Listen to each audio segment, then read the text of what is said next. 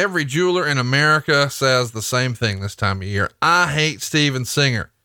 Don't take my word for it. Go to IHateStevenSinger.com and see why they hate him. It's because he's taken the guesswork out of Valentine's Day. In fact, you can get the best Valentine's Day gift ever right now at IHateStevenSinger.com. What is it? How about this? A real long stem American Beauty rose, deeply dipped in pure 24 karat gold. It's going to last forever. Where else can you get something this special, this unique, that lasts forever for just $59? It even comes with your own personalized love note, all in a signature gift box, shipped for free from IHateStevenSinger.com. That's IHateStevenSinger.com.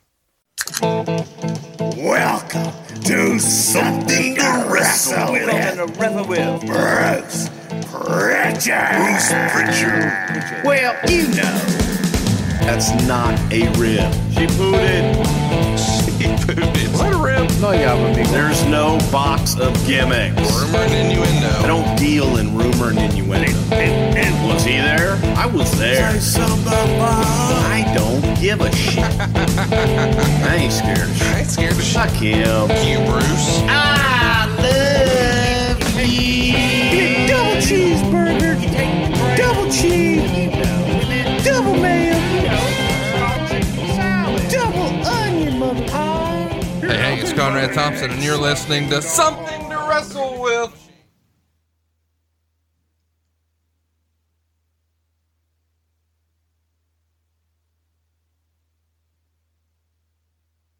Bruce Pritchard. Bruce, what's going on, man? How are you?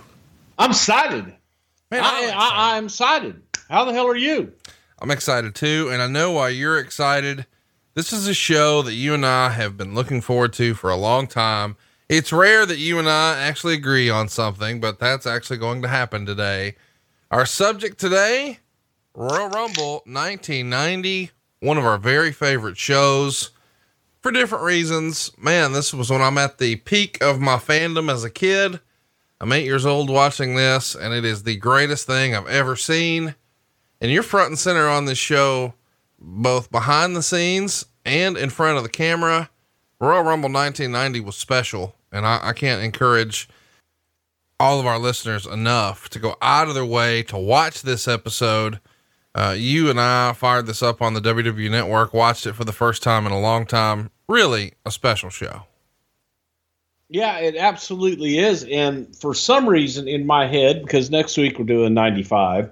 So in my head, I'm all prepared for 95. There's a lot like all around 95, just not necessarily even the show as much.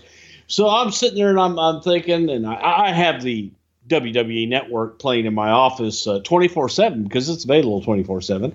And I fired up the old Royal Rumble 1990 and found myself just watching it and going, holy shit. What a fucking show. It's excellent. I loved it, man. It's at the peak of my fandom as a kid, and man, so much good stuff around this one. If you haven't already, we're going to encourage you to watch this show. January 21st, 1990. It went down in Orlando, 16,000 folks. Of course, it's a sellout, a gate of $170,000. We're on our way to WrestleMania 6, and everything has really started to come together by the end of the night here at the Royal Rumble.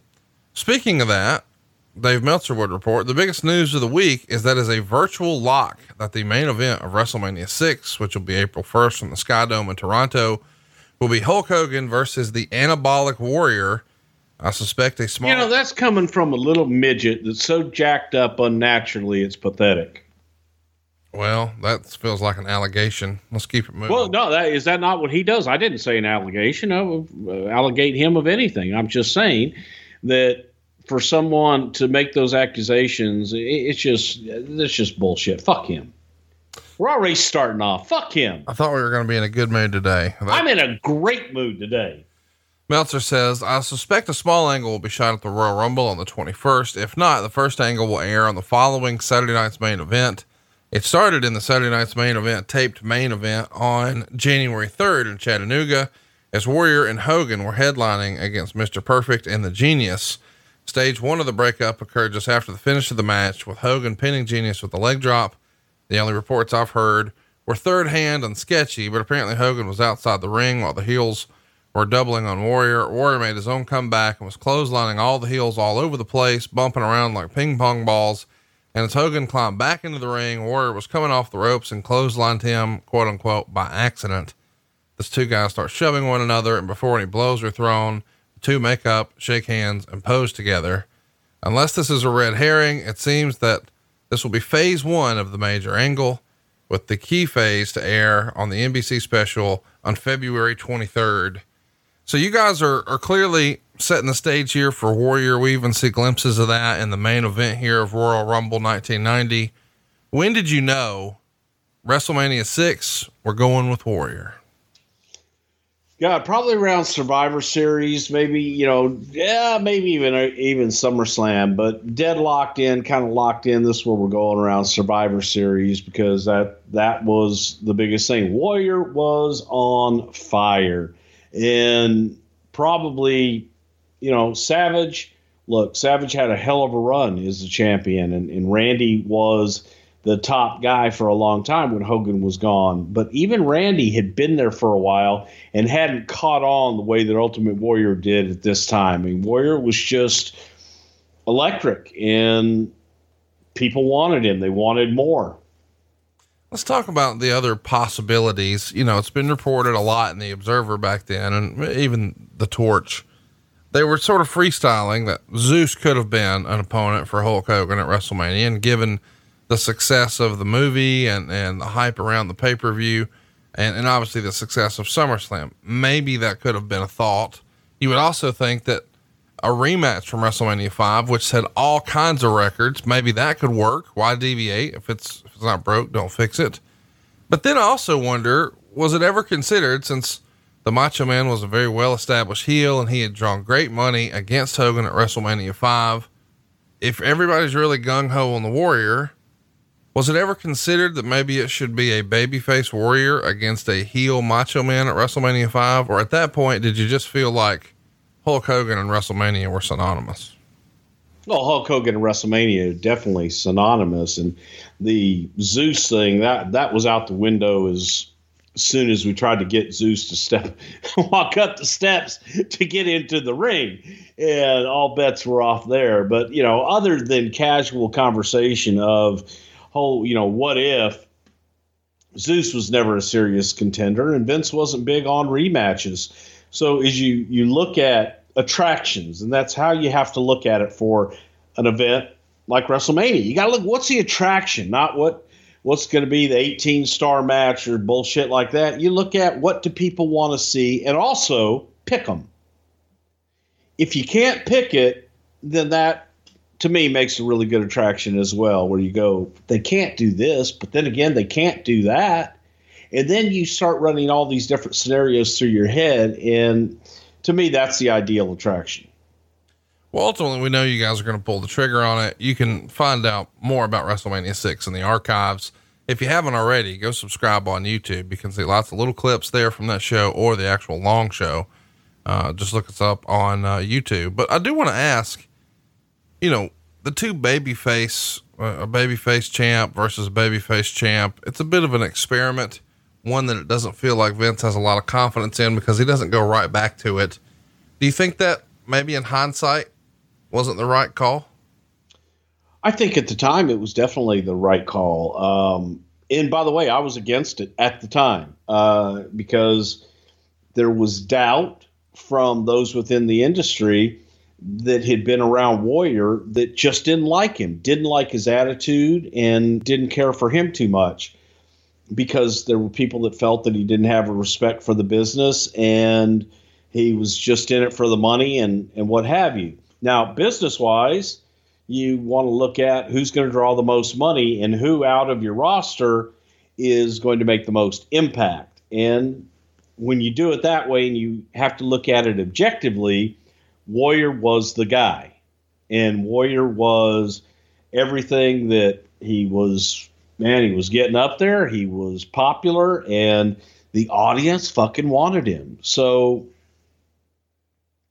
the babyface thing, that's something that don't think we've done, really since per se, but nothing to this level. And it had never been done, especially with Hogan. One of the things I've wanted to know, specifically when you think about these two pieces of talent, was any other version considered in terms of babyface heel? Dave would even speculate it's most likely that the end result of all this would be a Warrior heel turn. The WWF booking is generally predictable and patterned, and this seems to be following the same pattern of the turns of Paul Orndorff, Andre the Giant, and Randy Savage, all of which drew millions of dollars at the box office. But I've got this voice in the back of my head wondering about all this. Forget the Hogan retirement rumors because I don't buy them. But if Hogan wants out or to cut back on a schedule, the greatest thing Hogan could ever do for the WWF would be to put Warrior over clean before he disappears from the scene and to create a successor as close to him as would be possible. But even though that will probably never happen, Warrior is different from Savage, Andre, and Orndorff. Warrior is the first one who they've turned on Hogan that actually rivals Hogan in popularity. While Hogan is not in Warrior's league as a drawing card, he's actually more popular with kids, which is Titan's prime audience. While a turn would work and this match is going to draw more money than any event in history, it's in Titan's best interest to keep Warrior as a Superman face in the long run. So the idea is the classic WrestleMania main event, and for that matter, just wrestling storytelling for as long as we can remember, is good guys versus bad guys. And it feels like way out of the realm of possibility that you would take all the momentum and goodwill that Hulk Hogan has built over the last 5 or 6 years and just turn it on its ear and make him a heel here. Was it discussed preliminarily, Warrior turning heel or Hogan turning heel? It was discussed, but dismissed pretty quickly too, because you couldn't turn the original thing is, well, you got to turn Warrior on Hulk, and Hulk can't be a heel. My God. But then that same argument applied to Warrior. You couldn't have Warrior be a heel, and that was the norm. So let's do something different. Let's have Hulk, who was looking to take time off and get away from the business a little bit, and this was his opportunity. Take some time off, take that summer off, go do your thing, and we'll have someone else new in there that can step right into those shoes. But what's better is if, the Hulk sprinkles that Hulk dust on him and anoints him. So that was the feeling behind it, that Warrior defeating Hulk, that made him. That hadn't been done. So that was the thought behind it. It was discussed very briefly. How much convincing did it take for Hogan to buy in on this? Is this just a casual conversation, or is this something that you guys really have to work up towards? Because you don't want to sort of kill the golden goose here. Well, all those conversations took place between Vince and Hulk. And I think that in the beginning that Hulk knew what had to happen. Hulk knew that he needed to drop the championship in order for him to go away for a while, and Hulk wanted somebody to step up into that place, probably more for anything to come back and slay that dragon, and get that win back.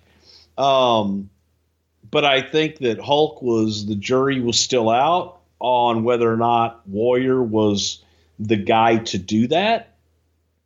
And everybody had an opinion, and it probably took a little bit of convincing to get Hulk fully on board for it to be Warrior. But when you pose the question to him, if not Warrior, then who? You come back and go, well, it's Warrior. Yeah. When you look at that roster, not just with this company, but across other companies, you really are sort of scratching your head. Like, it's sort of slim pickings, but you and I have sort of freestyled, the what if of Sting. Man, that could have looked a lot different. We'll talk about that more another time, I'm sure. Meltzer would report lots of things going on at the start of the new year. The most interesting seems to involve Titan Sports and its battle with the pay-per-view syndicators, Request TV, and Viewer's Choice. While the gist of this story has been gone into here in the past, the plot thickens due to the antics of the Titan pay-per-view event this past Wednesday night and again over the past weekend on syndication. Titan is acknowledging their problem since on the pay-per-view show during Hulk Hogan's interview, Gene Okerlund read a telegram that stated that several cable companies won't be carrying the Royal Rumble and tied WrestleMania into the package as well. Several times during the pay-per-view match and also throughout the weekend syndicated shows, the announcers kept urging fans to call and write your cable company because, quote, a few of the companies won't be carrying Royal Rumble, and if they don't, they won't be carrying WrestleMania either. They even went so far as to have Jesse Ventura talk about how he fought to defend the country and how it's un-American for the cable companies to not allow the people the freedom to buy the pay-per-view of their choice, or words to that effect. Anyway, here's how things stand to the best of my knowledge for the Royal Rumble. There are about 13 million homes with pay-per-view capacity right now. Of those, only 5.5 million are served by companies in which they use either Viewer's Choice or Request TV, where those companies own a percentage, and therefore they will not be carrying the Royal Rumble. According to Titan sources, about 4 million homes have cleared, which means that about 3.5 million homes are served by companies that are on the fence. The fact that they haven't been cleared yet means that they would be behind in advertising the event, which means probably no one will be carrying it. A few thoughts on this issue beyond the hypocrisy of Titan using the term unconstitutional, and then he goes on a soapbox rant. Hypothetically, this is a gamble, because you guys are, from what I understand, you're wanting a bigger slice of the pie. Vince feels like he's helped really revolutionize the pay-per-view industry, and he deserves to be paid a little more aggressively than he has been. So he's sort of drawing a line in the sand. And at this point, WrestleMania is well established. All the others, while they're not fledgling pay-per-views, they're not the brand WrestleMania. So it feels as if, hey, if you don't give me more on all my stuff and carry Royal Rumble that way, I'm not going to even let you have a piece of the WrestleMania action. Was Vince nervous about this gamble as he marched into the Royal Rumble pay-per-view? Well, I think that this, as crazy as this sounds, and people will think it's nuts, but if you know Vince McMahon and you were there, and actually had the conversations, this is the germ of the network. And right. This is the first time that I had ever heard of, we'll have our own network. We'll have, and I'm thinking in my head, well, God, you mean like USA Network or TBS or something like that? Obviously, what it became the streaming service that it is now. At the time, we're thinking, well, shit, we'll distribute it ourselves. They'd done it before there was pay-per-view. They did it closed circuit and extremely successful. But then from there, you look at the pay-per-view business. The WWF at the time was the single largest contributor to the pay-per-view industry by far. And WrestleMania was the biggest contributor to that for cable companies. I mean, just like WrestleMania made the guys payday and made their year in wrestling, to a lot of the cable companies, it was the same way with WrestleMania.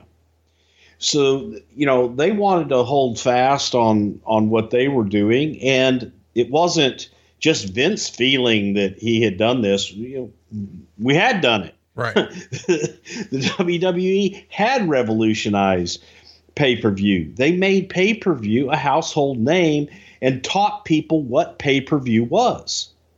With the exception of some obscure boxing events and some, well, Mike Tyson was crushing it. Let's not pretend like he was. Mike Tyson was, but not at the level that WWF was, and they weren't doing it in the frequency that he was either. So Mike Tyson will have one or two fights. Yes, they did good numbers, but they weren't contributing the amount of money that the WWF was on a yearly basis. That, not even close. But again, you look at the pay-per-view business, it was a few boxing matches a year. On top of that, it was movies. So you would go on and it was, I think even at the time that Viewer's Choice, they still had a lot of the adult movies and things like that too. That was a big part of their business. So we wanted our fair share of the pie and felt that without us, that would definitely devastate the pay-per-view business. And Vince was willing to take that risk to say, okay, If we go away and we build our own, what does that do to you? When they wanted to play hardball and everybody drew lines in the sand and all that other good shit.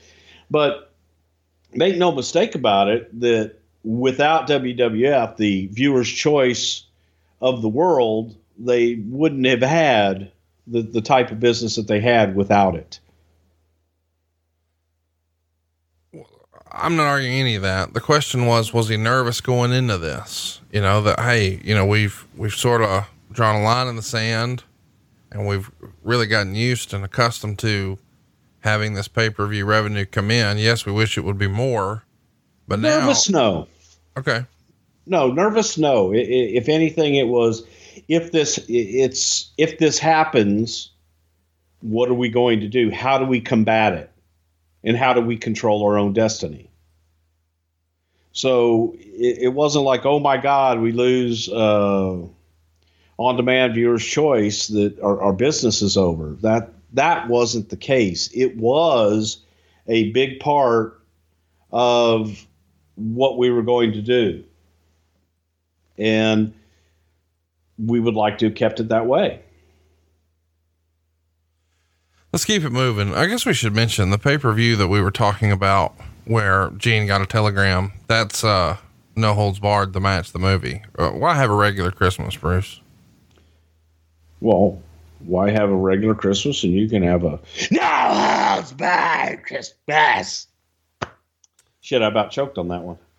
Eventually, of course, disaster is averted.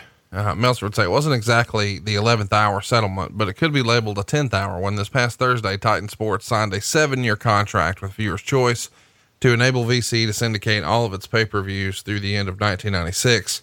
The move was made just 10 days prior to the Royal Rumble and should enable the Rumble to be cleared for the vast majority of the 13.5 million pay-per-view universe.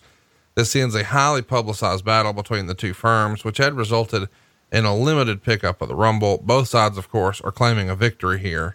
I don't know why Titan would be, since the end result of all this fighting is that they're in the same situation and locked into it for another 7 years.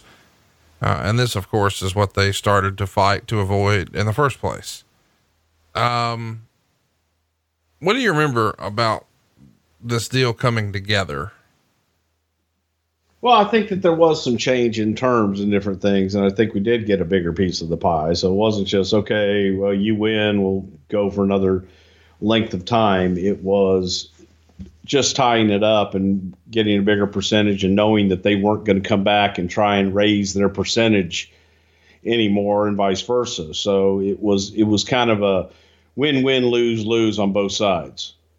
It locked both guys up. Meltzer got deep in the numbers here. He says, in reality, Titan made the best correct business decision here, and the only one.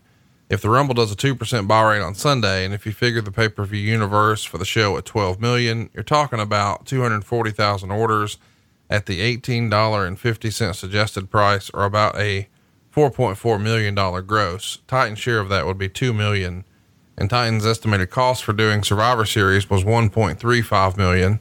So the show would do a decent profit. But without VC and let's say $4.5 million universe, the total gross would be 1.67 and Titan share would only be 830. So the show would have lost several $100,000. And there is some concern within the cable industry that this deal was signed too late and it will negatively affect Sunday's buy rate. It may have a small effect, but my thoughts are it would be very small. First off, every WWF fan knows about the card to begin with. It's been hyped heavily throughout their TV shows. And the vast majority of orders always come in the last 2 days. So talk me through sort of the freestyling of the numbers here. You know, you were saying he wasn't really nervous. Do you think without this deal, you guys could have lost money on this show? I don't think we would have lost money, wouldn't have made as much money because we wouldn't have had as many households having the availability of it. So, it's just not going to make as much. And you always want to have the opportunity to service as many as you possibly can. Were you involved in budget meetings at the time? Like, God, no. Okay. Well, the reason I ask is because when I see 1.3 is the cost for the show, that's got to be including paying the talent and everything, right? I mean, there's no way. How would the cost? Yeah, I don't know where the hell he arrives at that. Yeah. That's just, I think he's just pulling numbers out of air and speculating and guessing like he does everything else. Well, I'll tell you what, there's no speculating that, the Warrior is going to be the guy at the end of this show. And it's set that that's the direction they're heading. And it's got to feel a little uncomfortable and uneasy, but man, the confidence has to wash over you when you see the crowd reaction when that guitar hits. I mean, does it not? When Warriors theme song starts, the fans, kids, adults, it washes over the crowd, does it not? First of all, the music itself was great, and the frenetic energy that Warrior brought to his entrance, it was magic. And the audience, it was like turning on jumper cables on the seats of everybody, because as you said, they'd all pop up and they'd all jump up and react in a positive way. So yeah, it was definitely working, and that was something that they wanted to see. And there was, I don't know as much at this point where, you know, later on for example, WrestleMania 8 and 9, where the audience was waning on Hulk. They weren't waning on Hulk yet here at all either. This was just a Hulk wanted time off. You know, shit can't last forever. Let's make a change and let's do something else. So, give him the time off. Plus, the motherfucker was tan as shit. You got to go back and see this. I mean, when that theme song starts, the crowd just, they change, and that's the power. They explode. That's the power of the guitar. Have you always wanted to learn guitar? Well, here's an app that works around your schedule and lets you learn at your own pace. You see, this episode is brought to you by Fender Play. Fender Play is the complete online learning platform for guitar, bass, and ukulele. With Fender Play, you can play your first song in just minutes with short, easy to follow lessons taught by experienced instructors. What makes it different? Fender Play features step-by-step song-driven learning path tailored to your music taste and built around your schedule, all from your phone, tablet, or computer. With a Fender Play membership, you can master chords, songs, and techniques at your own pace with bite-sized lessons you can watch anywhere, anytime. Track your progress in the app so you can pick up where you left off, share your success, and get support from instructors inside of Fender's exclusive online community, and get unlimited access to hundreds of lessons and features for an entire year, all for less than the average cost of just one traditional music lesson. And we have an incredible deal for our listeners right now. New members can try Fender Play for free for 2 weeks and save 50% off a Fender Play annual plan. But the only way to take advantage of this offer is by going to fender.com/podcast. That's fender.com/podcast. And be sure to use our special offer code WRESTLE at checkout.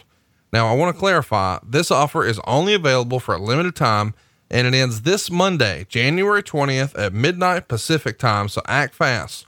One more time, visit fender.com/podcast and use our special offer code WRESTLE to try it for free, save 50%, and start learning today. And we thank Fender Play for sponsoring the podcast. What do you think, Bruce? You up to learn ukulele? Maybe a little. Yeah. Start slapping the bass. You want to slap the bass a little bit? I might slap the bass a little bit. You know what I'm saying? Yeah. I've seen you slap it accidentally when I walked. No, you have not. I did. I didn't want to tell you, but slap the bass and stroke my chords behind closed doors only. All right. Check it out. Fender.com/podcast. Be sure to use that promo code WRESTLE. Something interesting happens, which is a bit of an about face about title switches, at least in this era. There's actually a title change right here in Huntsville, Alabama, December 13th, 1989. And it airs on television over the weekend, where Andre and Haku beat Demolition for the straps. And the interesting thing is that when Titan came back from a Christmas break on the 26th, Andre and Haku are wearing the belts that are announced as champion in all the house shows prior to the change airing on television. And this essentially goes against a long-standing WWF policy, which goes all the way back to the 60s, where a title doesn't change hands until the match airs on television. And the reason for this change in policy was due to an inside company reaction to an article in the Detroit newspaper after Tully and Arn had dropped the straps to Demolition, but a few weeks later were still quote unquote defending them at the house shows. Do you remember this change? And is this accurate that once the Detroit paper picked it up, you guys did a bit of an about face? I don't remember Detroit paper specifically, but there was a feeling, and it was starting, 1990, man. And there were, as far as syndicate news getting out, it was, you had USA Today, you had different periodicals that you just didn't have your local news anymore.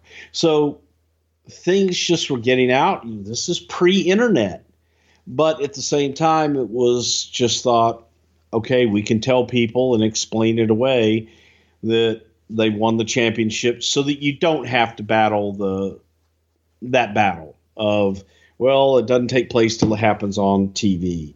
And that was a formula that was practiced in every territory in the wrestling business. In Tennessee, God, you'd go 2 weeks until that title change aired on TV. You'd have to remember, okay, wait a minute, what TV has aired here? Am I still champion? Type shit. And that was the way it was Mid-South, just all the different areas. You were champion until you lost it on TV. It's interesting how that all changes with time. Here's something we haven't talked about before. I can't believe this has never been on the show, but I can't think of a time when we talked about it. Meltzer would report there was a gag order placed on the settlement in the Hogan case with Richard Belzer, but the rumor mill is saying that the settlement was in the $250,000 range. The original case stemmed from an incident on Belzer's now defunct talk show called Hot Properties in 1985, when he had Hogan and Mr. T on as guests. Belzer tried to do some comedy at their expense, then asked Hogan to demonstrate a hold on him. Hogan did a front face lock and squeezed too hard, and Belzer collapsed to the floor, hitting head first and getting a 9-stitch head wound and a concussion. Although Belzer was grinning ear to ear in TV post-settlement shots, one newspaper described his lawyer's reaction as being one of a kid who had been told the day before Christmas that he wasn't going to get any presents. As a reminder, Belzer was actually suing Hulk for $5 million, and the case was due to be heard in the New York Supreme Court. But of course, Belzer and Hogan reached some sort of out of court settlement for an undisclosed amount. Belzer's lawyers say they were entitled to 50% instead of the regular 33% due to the angst, aggravation, and lifeblood they had spent on the case. What do you remember about this? Because this is definitely a hot topic behind the scenes in wrestling, but we haven't talked about it on the show, as far as I know, ever. Yeah. And I wasn't there when it happened. And this court case, it really wasn't that hot of a topic, for us, other than a nuisance that it was going to take place and that, you had to go in and defend yourself. The situation was before WrestleMania 1 with Mr. T and Hulk Hogan. And again, Richard Belzer's a comedian. That's what he does. He makes fun of shit. And the reaction that you'd been trained your entire life in the wrestling business, my God, protect the business. And if somebody makes fun of the business, you make them a believer by stretching them somehow. And I don't think, especially knowing Hulk, I don't think for even 1 second that Hulk was trying to put him out or anything else other than just let him feel it a little bit. Let him feel that, hey, can you imagine what it would be like to be put in a front face lock by a guy like Hulk Hogan? And the fact that Belzer has no neck muscles or whatever, and he was put out, which, by the way, is very easy. If you hit it at the right spot, you can be put out in a split second. And that's what happened. It was an accident, but at the time, I don't think Hulk realized just how serious it was. Like right when it happened, didn't even realize Belzer had gone out and thought he was still goofing on it. So this lawsuit and everything was... It's worth mentioning when Hulk, wants to release the hold, he just simply lets go. Right. And Belzer collapses. So Hogan may not have known. Now, I don't buy for a minute that he wasn't trying to let him feel it. But certainly when he lets him go, he falls like a ton of bricks right on his fucking face. So I don't think Hogan would have intentionally dropped the guy on his face. Not because Hogan's a nice guy, but because Hogan would have known, I'm going to get sued for that shit, brother. Yeah, but Hulk also wouldn't want to hurt the guy. He really wouldn't have. And I just think it was an unfortunate accident that happened and got blown out of proportion. But they quickly went. I don't remember this thing being blown out other than a few media sources that made noise about it, and it was quickly settled. And it was settled out of court. And I have no idea what that was for, but it was pretty quick and painless. Do you think Vince would have contributed? He would have tried to back Hulk up on this, and he would have kicked in some. I don't know. I don't know. He probably did. Probably helped him out some on it. And I don't know if I remember correctly. I think he tried to sue the WWF too. But yeah, it just was one of those weird deals that go for the people with the most money. And Hulk was Hulk Hogan. Drag his name through the mud and get what you can out of it. And it quickly got squashed. Shows you how, shady the attorneys were too, when they have a contract with Belzer saying we're going to accept a third, but then when it's maybe less money than they were hoping for, they're like, oh, we've spent too much time on it to take it for that. You've got to pay us 50%. Well, ultimately Belzer would win that, and the attorney would side, or the judge would side with him, saying, hey, he's got a signed deal, so you get a third, no matter how sterling the representation may have been. By the way, this attorney is Norman Roy Grutman. Meltzer would say he was the attorney for the Richard Belzer case against Hulk Hogan and Vince McMahon, and he's planning on writing a book about the inner workings of the WWF, claiming it's similar to the empire that Tammy and Jim Baker have built. Grutman had represented Jerry Falwell in a suit against the Bakers previously. McMahon was able to seal the court file in the case, although the New York Post reported that Linda McMahon, as part of the sealed court paper, said the Titan wanted to maintain the illusion of a serious struggle in the ring. And she said that if Hogan was forced to testify under oath about how much money he earns about pro wrestling, the illusion would be destroyed.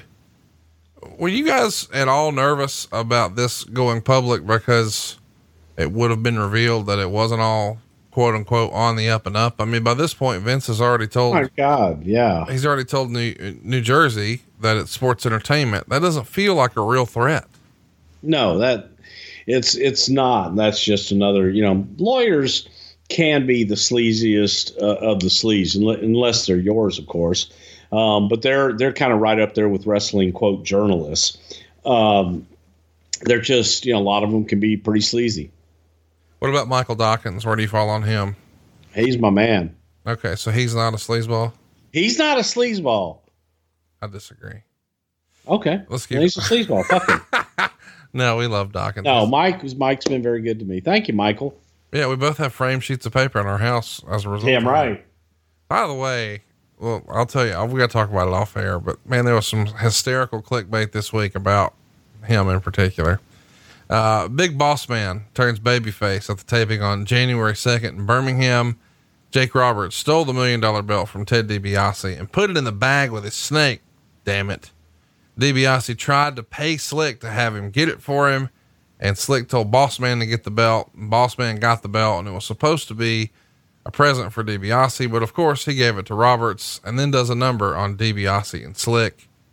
We've touched on this before in our Big Boss Man episode, but briefly remind us, Boss Man being such a long-time heel character, why the decision to move him babyface at this point? This would have been the first time he's been a babyface his entire run. Well, again, when you look at the babyface side of the roster, knowing that Hulk is going to be on his way out for the summer, we needed some help on the babyface side, and Big Boss Man is a big, tough heel. They believed in him. The audience believed in him, and there was a bit of that audience that respected Boss Man. Big, tough son of a bitch. So it was just time, and I think that it was a good move for Ray to do the babyface run at that time. Let's talk a little bit about Barry Windham. He's in as the Widowmaker. He no-shows a few house shows around this era, and he's gone shortly thereafter. What's up with that? Oh, bless his heart. I love Barry Windham because Barry is the kind of guy that first of all, you always know where you stand with him. He's a pretty straight up guy. He'll let you know when he's unhappy. But then Barry would just walk. Barry wasn't always the most patient, and Barry just felt like he was getting burnt out on the road and wasn't feeling like this was what he wanted to do at the time. And I think that Barry was a little more comfortable down south with the NWA and the Jim Crockett folks at that time. So I just think that Barry wasn't ready to commit. So he went home. Did you have a conversation with him about him, or does he just not show up one day and you just put two and two together? I knew that Barry was not real crazy about being back on the road. And at the time, that road schedule was pretty hectic, and it was a lot. So you could tell that once Barry was back that he was feeling it out and just thought, you know what, I think I'd rather just be home. And left. Let's talk about something major that happens. Titan Sports signs Mike Tyson to referee Hulk Hogan and Randy Savage on the NBC special February 23rd. Of course, it's going down at the Joe Louis Arena in Detroit. And the official announcement is made at a press conference on Thursday, January 25th. Hogan and Gene Okerlund are appearing there, and Okerlund reads a telegram just in from Tyson. He's training in Tokyo for a fight in a couple of weeks at the Egg Dome. And in the telegram, Tyson was quoted as saying how he's not afraid of Hogan or Savage. And Hogan made several hints to spread rumors for a forthcoming confrontation with Tyson. That, of course, is directly from the Observer. He would also say no monetary figures have been speculated on as to the cost of landing Tyson, which is a tremendous coup for Titan. The biggest celebrity payoff Titan has done thus far was William the Refrigerator Perry, who worked a Battle Royal at WrestleMania 2 for $150,000, a figure that was exaggerated as around 3 times that much in the press. Being that Tyson is in an entirely different financial league well above Perry, one would think the cost would be even higher. And since Titan chose to use Tyson on a free NBC special rather than WrestleMania, it opens up even more speculation. While things are being kept mum about WrestleMania plans, I've got it a good authority that Tyson won't be part of the show. Still, the prospective gross revenue that a Hogan versus Tyson match, worked or otherwise, would generate an astronomical amount. So he doubles down on sort of talking about what that might look like, but my goodness, wouldn't that have been something? Was it ever even discussed? Sure. The prospect of actually having Hulk Hogan versus the baddest man on the planet, Mike Tyson, without a doubt is always going to be discussed. I don't care, who's in what place. You always talk about who's the best and who would win in wrestler versus boxer. And there probably were not two bigger stars in the galaxy than Hulk Hogan and Mike Tyson at the time. So yeah, it was discussed. However, dealing with Don King, who was Mike's promoter and manager at the time, that can always be a little tricky and walking through landmines as well. But Mike always loved the business. Mike grew up watching wrestling, and he absolutely loved the business and had a lot of respect for it. So there was always, I think that there was always potential there to do something with Mike. But the reality of ever getting to that, what the hell do you do with it? You can't beat Tyson, you can't beat Hulk. And it was not a situation where both guys could look good, but using Mike's name and having Mike be a big part of something that we were doing. Yeah, fuck yeah. And the biggest match on pay-per-view, the biggest draw on pay-per-view up until this point was Randy Savage versus Hulk Hogan from WrestleMania 5. The return in prime time on NBC for the main event to air on live on a Friday night, to add Mike Tyson's name into that. Come on, you've got the three biggest names at that time on pay-per-view in one match. That was huge. That was Vince's goal all along, was to get Mike involved somehow. And I don't think Mike was even available for WrestleMania at the time. Well, we know, of course, all that's going to change when Buster Douglas puts that ass to sleep. But before we talk about that, I guess we should circle back from a pop culture standpoint. Certainly Sylvester Stallone is one of the biggest movie stars in the world.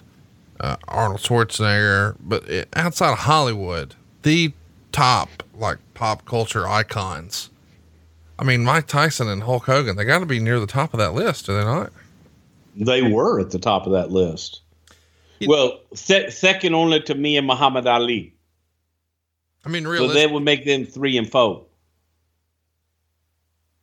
It's just really pretty crazy when you think about, what was possible and what could have been, but obviously not everybody wants to.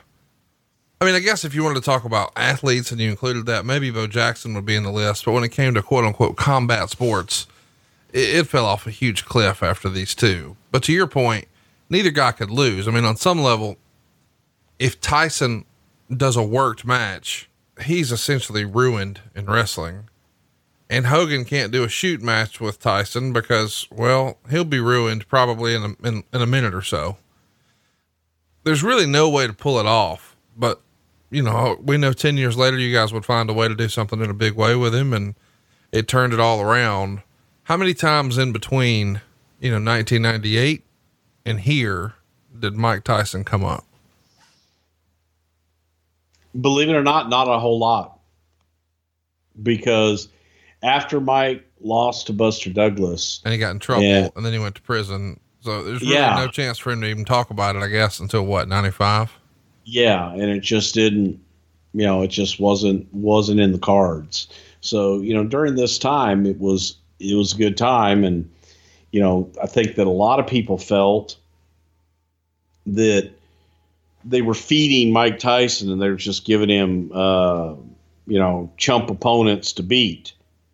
Hence Buster Douglas. And they didn't expect Buster to knock his ass out. So Mike, I don't think at that point had gone past the second or third round very much. And people just thought that, okay, it's a given, you're going to watch a Mike Tyson. I had parties at my fucking house with Mike Tyson fights that I walked outside where I was grilling and I walked back in and the damn fight was over. It used to piss me off. But I still bought. I still would come back and buy the damn fights. So go figure. Meltzer's even freestyling what it could have looked like money-wise. He says, it's the kind of match that could do a 10 to 15% buy rate at $40 a pop, which by the spring of 91, the pay-per-view universe is at 20 million. And you'd be talking about a pay-per-view gate of 80 million plus the live gate, which would be 5 to 10 million and at least double that on closed circuit. So in theory, this could be in excess of $100 million situation, which had never happened. But of course we know it doesn't happen, but what could have been, man, as we know, February 11th, it all changed. One of the biggest upsets in the history of sports.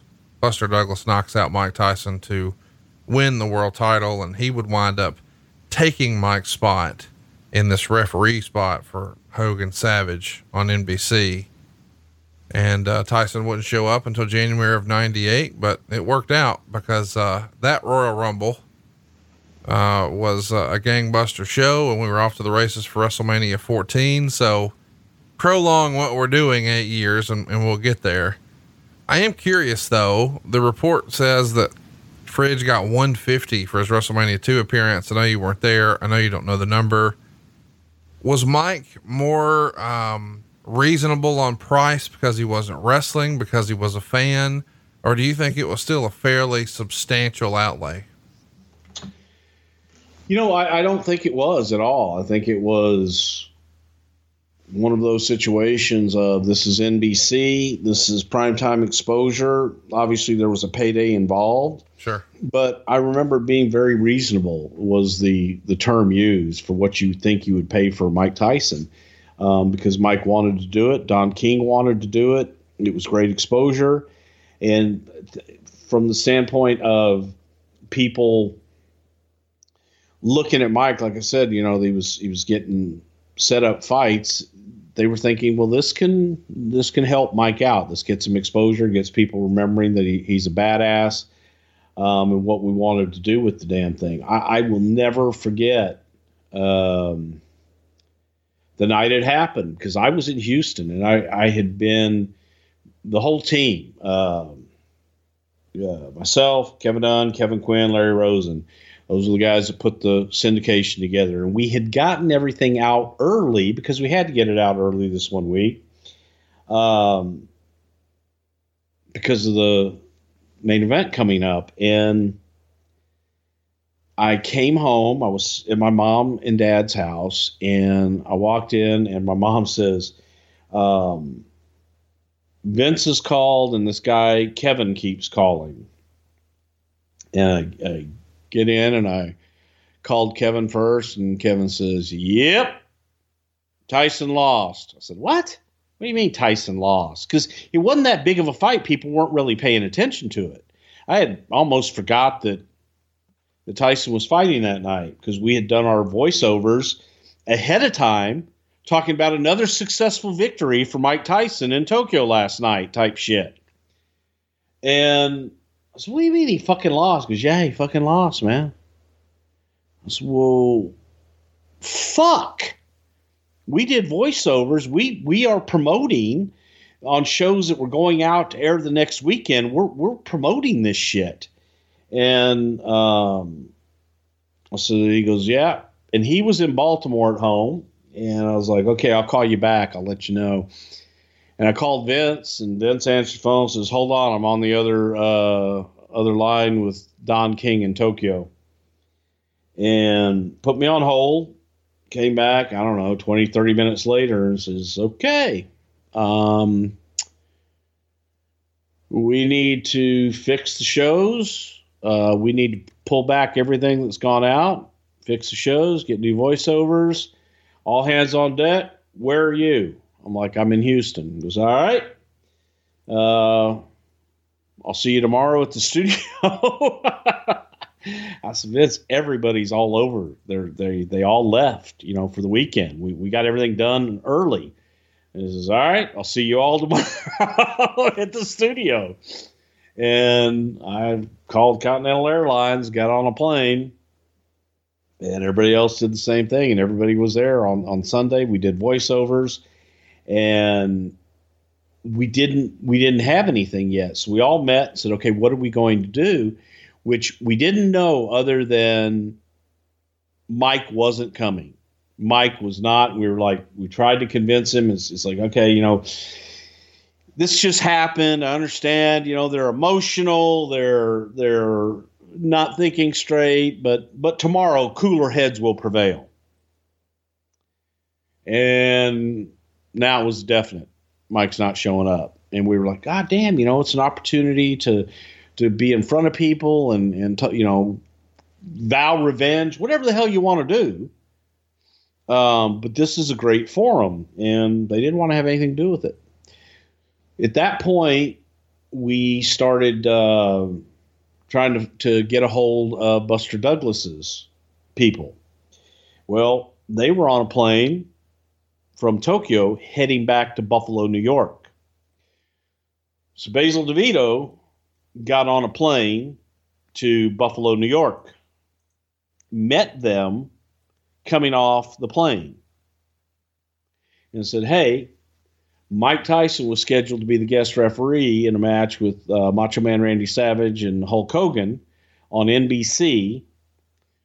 Well, Tyson doesn't want to do it, and frankly, we want the guy that knocked Mike Tyson's ass out. That intrigued them, and they went into a room, discussed it. Basil came out. I got him. And we proceeded with Buster Douglas, the man that knocked out the baddest man on the planet, will be there to referee, the Mega Powers live on NBC. And it all happened that quickly and that fast. And I hated Mike Tyson for a long time after that. I was pissed. Probably save some money with Buster Douglas. Yeah, I guess. But Buster was looking at it the same thing. It was an opportunity to get Buster out in front of a worldwide audience, because nobody knew who the hell Buster Douglas was. Right. And this gave him an opportunity. He got more promotion. I dare say Buster Douglas got more promotion off of the main event than he did with the fight with Tyson. Oh, shut the fuck up. Oh yeah, no, I'm serious. No. Did you ever? Okay, who do you fucking lose the title to and when? I'm not arguing any of that. Exactly. The answer is Michael Moore, but I'm just saying that's a footnote. But beating Tyson was I shook up the world type shit. Yes, he did, but he got more exposure with that on our main event. That's my story. I'm sticking to it. And by the way, he was absolutely fucking phenomenal to work with. I've got a picture. I remember when he got there, because Randy Savage wanted him to knock him out. Randy wanted Buster to hit him with his best shot and knock him out. And he said, if you don't hit me, I'm going to be back in your face and you'll have no choice. So when you watch it, Buster whiffed on the first one and Savage got back up in his face and pie-faced him. And he said, I said, hit me. And he came with the second one. But Randy was prepared to have his jaw broken. Wanted to have his jaw broken. Was like, yeah, okay, yeah, Mike Tyson broke my jaw. I got knocked out. If you're going to get knocked out by Mike Tyson or the guy that knocked out Mike Tyson. And that was how Randy looked at it. Yeah. It's a macho broken jaw. So when we got there, I remember Pat Patterson, he says, make a fist. And Buster made a fist, and we ran into it, and it was like running into a brick wall. It was just concrete. It was huge, and it was concrete. It was unbelievable. He was afraid. He was afraid to hit Randy. He was afraid he'd hurt him bad, just bare knuckled. Randy lived. Let's talk about Royal Rumble 1990. We're finally here. Paul Roma is going to defeat the Brooklyn Brawler in 6 minutes and 13 seconds with a power slam. It's a preliminary match, a dark match, if you will. I believe the show was advertised locally starting at 3:45. So this is about 15 minutes before the actual show starts. Paul Roma's not a guy that we've spent a lot of time talking about. Of course, Brooklyn Brawler, the journeyman here with the WWF, the perennial enhancement talent. I want to ask questions about both of these guys. We'll start with Roma first. I think they've had a little bit of a resurgence in the last 5 years or so, online at least. Power and Glory feels like it's really Paul Roma's calling card in the WWF. Why don't you think Paul Roma had a longer, more sustainable singles run in the WWF? I just think that some guys are destined to be tag team guys and some guys are destined to be single guys. Paul Roma was better in a tag team. That's about the best way I can explain it. When you try to look at it over time, you see that when Paul was put in a position in a singles, he didn't connect. However, working off of someone, whether it be Jim Powers or it be Hercules, I think that there was a gel there, and some guys are just better in a tag team. I think Paul was better in a tag team. Let's talk a little bit about his two tag team runs that he had with you guys. The Young Stallions, it's him and Jim Powers, and then Power and Glory in like 90, 91 before he wraps things up. And then he would pop back up for WCW, I guess in 93 or so. But 87, 89 is Young Stallions time, and 90, 91 Power and Glory. Which did you prefer and why? See, I always preferred the Young Stallions with Jim Powers, because that to me was the original, and it was two young guys that complemented each other. And both of them say the same thing about Jim Powers that I did about Paul Roma. I think they both needed someone else to work off of, and I enjoyed them as a team. It's just not a whole lot of personality there beyond what they were, and putting Roma with Hercules, I just think kind of helped them both as well. It was different, just what's your preference, but to me, I like the original. Let's talk about Brooklyn Brawler. He's had such a long career at the WWE. Of course, it came to an end a few years ago. A lot of people were shocked when it finally did. It felt like he was going to be a lifer there. What was the key to his longevity within the company? I think that Brawler, he's one of those guys that when you look back at his early career in the industry, in the, mid 80s, early 80s, mid 80s, when WWF was touring, they always seemed to have guys, it was all new, different shit taking place, and some of the guys weren't as reliable as others. So on any given night, in any given town, any given country or state in the world where WWF had an event, chances are someone, at least one person on that card wouldn't make the event. Steve Lombardi just wanted to be booked. He just was like, book me. And they told him to go, look, we're full. But they made a deal with him. And I said, Steve, if, you show up and we use you, then we'll pay you. And I'll tell you what, we're not going to pay your trans up front, but the lay of the land. If you show up and you're there and we use you, we'll pay your trans there.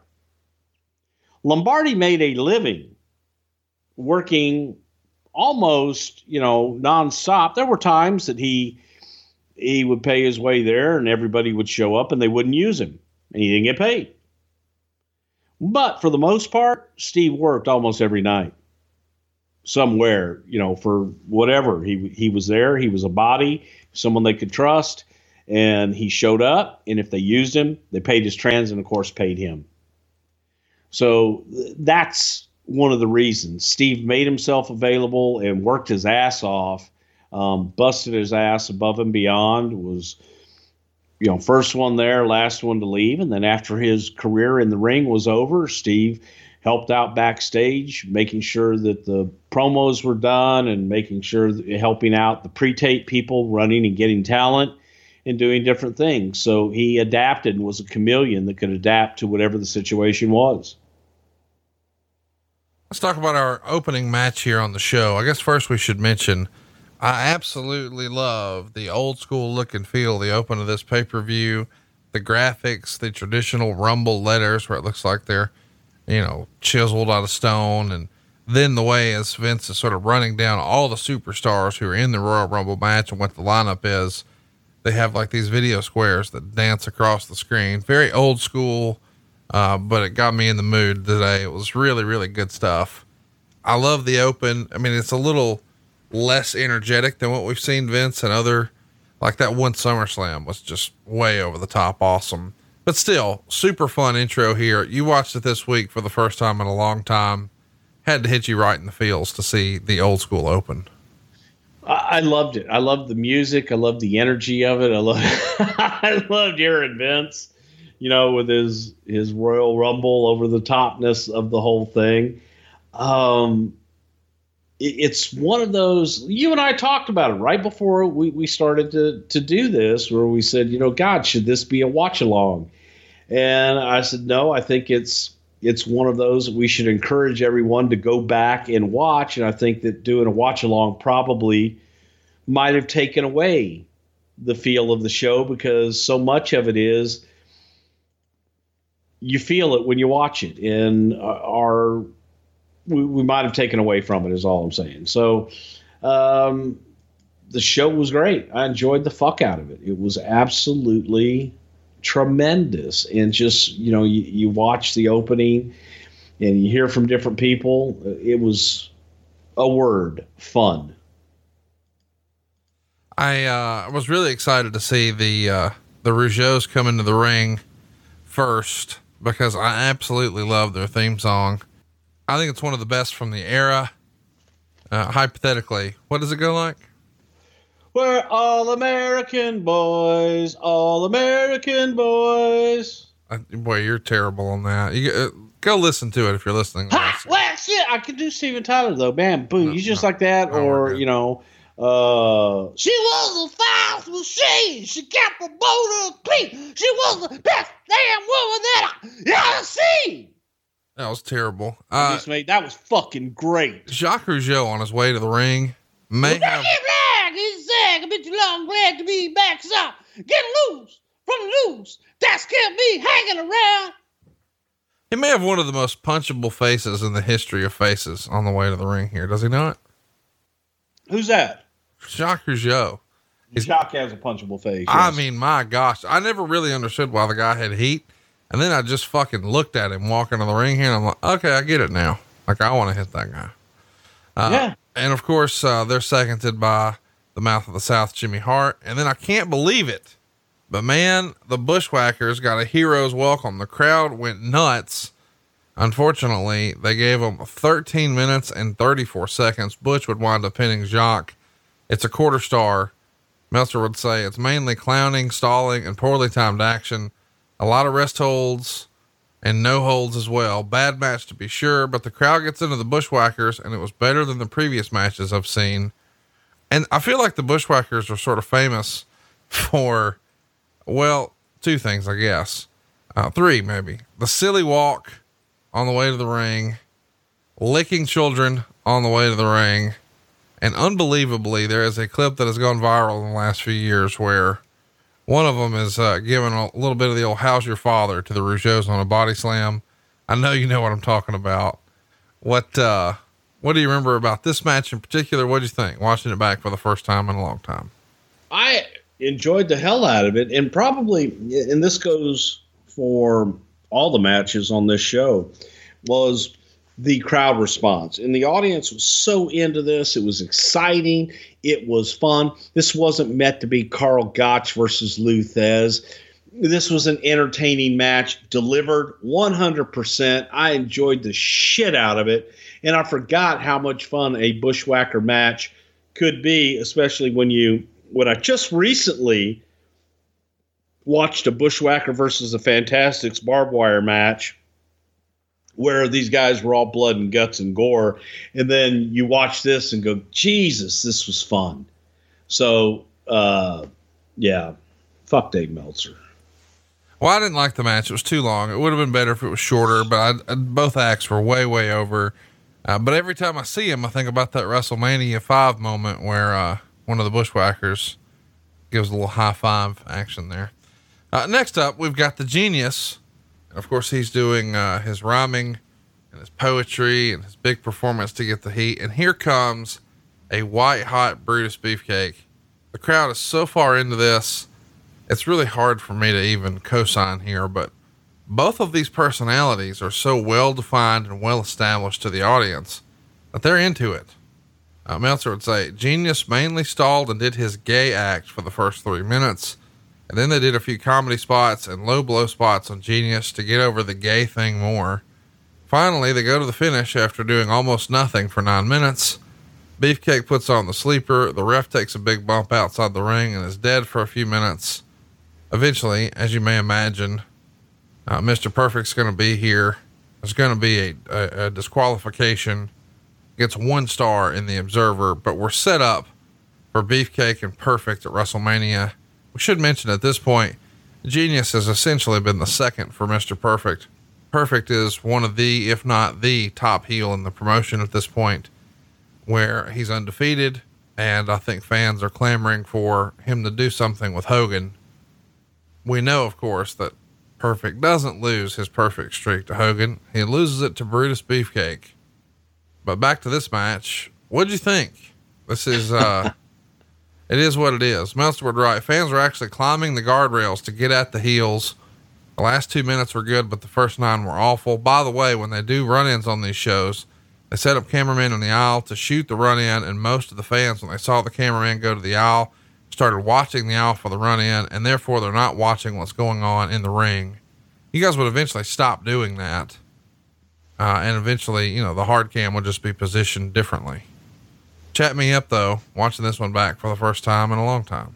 Well, again, it was a terrific story. And you look at those two characters that were so clearly defined, with the genius and the poet laureate, and being taking care of Mr. Perfect. It was, good God, just watching the audience. The audience to me was such a big part of this show, because they knew everybody and they reacted to everything. So you forget, and Genius sold out with Hulk Hogan on top. And the Genius was one hell of a heel that people wanted to see the Genius get his ass kicked. And Lanny would walk out the very next week, recite a poem, and have all of his heat right back. So you could do anything you wanted to the Genius. As soon as he came back the next week and opened up his mouth with a poem, boom, instant heat, and he was ready to go all over again. Getting beat, you could beat him every night. Didn't matter. Next up, we've got Greg the Hammer Valentine taking on Ronnie Garvin. They've been feuding since a match way back December 30th, 1988 in Madison Square Garden. Valentine would win that by grabbing the tights for leverage. Then on April 22nd, 1989 on Superstars, Garvin would defeat Valentine. And in the following edition of Superstars, they both face each other in a retirement match where the loser could no longer wrestle for the WWF. Valentine wins the match, sending Garvin into retirement. And in retirement, Garvin would take up other positions, including a referee, but he'd be suspended after disqualifying Valentine in a match against Snuka. And later he got a ring announcer job, SummerSlam 89. And he used this job to berate and belittle his rival, Greg Valentine. Of course, Greg is now so irate that he demands a rematch. He wants Garvin to be reinstated as a wrestler. And now we're here to this match. So a really long build here. And even though, you know, I've shared my opinions about this feud in the past, a lot of our listeners really, really dug this. I mean, I got tweets, you know, even as we're recording this, saying the first match I ever saw was Garvin versus Valentine. The show got me into wrestling in the first place. Can't wait to hear the breakdown on Pritchard's show. That's from Scooby. Yeah, thank Scooby. It's Scooby Snacks 23 on Twitter. And that, when we were watching this, and I had, you know, heard, you know, anticipate and heard Meltzer's, oh, this was boring, this was terrible. This match was rock solid, had a great story. They beat the shit out of each other. Here's my only critique on this match, was they went to the pin too many times, and it became anticlimactic. If you did it 2, maybe 3 times, have each guy do it once and then maybe a third time by one or the other, you would have got it. But Jesus Christ, they went for pins like 5, 6 times at least in this match. And that took me out of it a little bit, because it was a submission match. And the idea was they both had their leg locks and different things, and they built to getting the shin guards off. I enjoyed the shit out of it, because I just look at Greg and I look at Ronnie, and I know how tough both those fuckers are. And Ronnie Garvin, they used to talk about his nipples would get hard when you would chop him and beat the shit out of him. The more you hit him, the more he'd get excited. And these are 2 tough bastards beating the shit out of each other. I thought it was a fun match. 16 minutes, 52 seconds. It's a submission match. And Meltzer, not a big fan, as you said. He says, actually, they should have called it a sudden death match rather than an I quit match, because the minute the thing started, the crowd, which was really up for the prior 2 matches, just died on the spot. It had nothing to do with the match. The fans were just not into either personality. They worked a real slow pace, but it was stiff and the closest thing to a good match on the undercard. This match must have come off better on pay-per-view than live, because the live fans were not into it in the least. And it was really boring. That's not true. They were. Even though the work itself was fine. Here's my question, I guess. And you mentioned the pin. So it's a submission match. Why are they going for pins? 2 stars is what he gives it.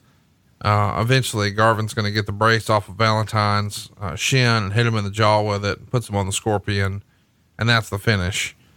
But I bring this up because I do think the difference between this match and the prior two, while the actual bell to bell work, the actual wrestling, the physicality is better. Beefcake and Genius are much more well established to this crowd. And I think Bushwhackers and Rougeaus are. And you argue that, you think? Yeah, I can, because I think Valentine was more established than all of them, and with the exception probably of Beefcake. And the audience, I thought the audience was into it. It was a slower paced match than the other two. It was a lot more serious. It was a completely different style, but the audience popped in the right spots, and the audience was into it. Let's talk a little bit about what's next here, because this is a pretty special segment.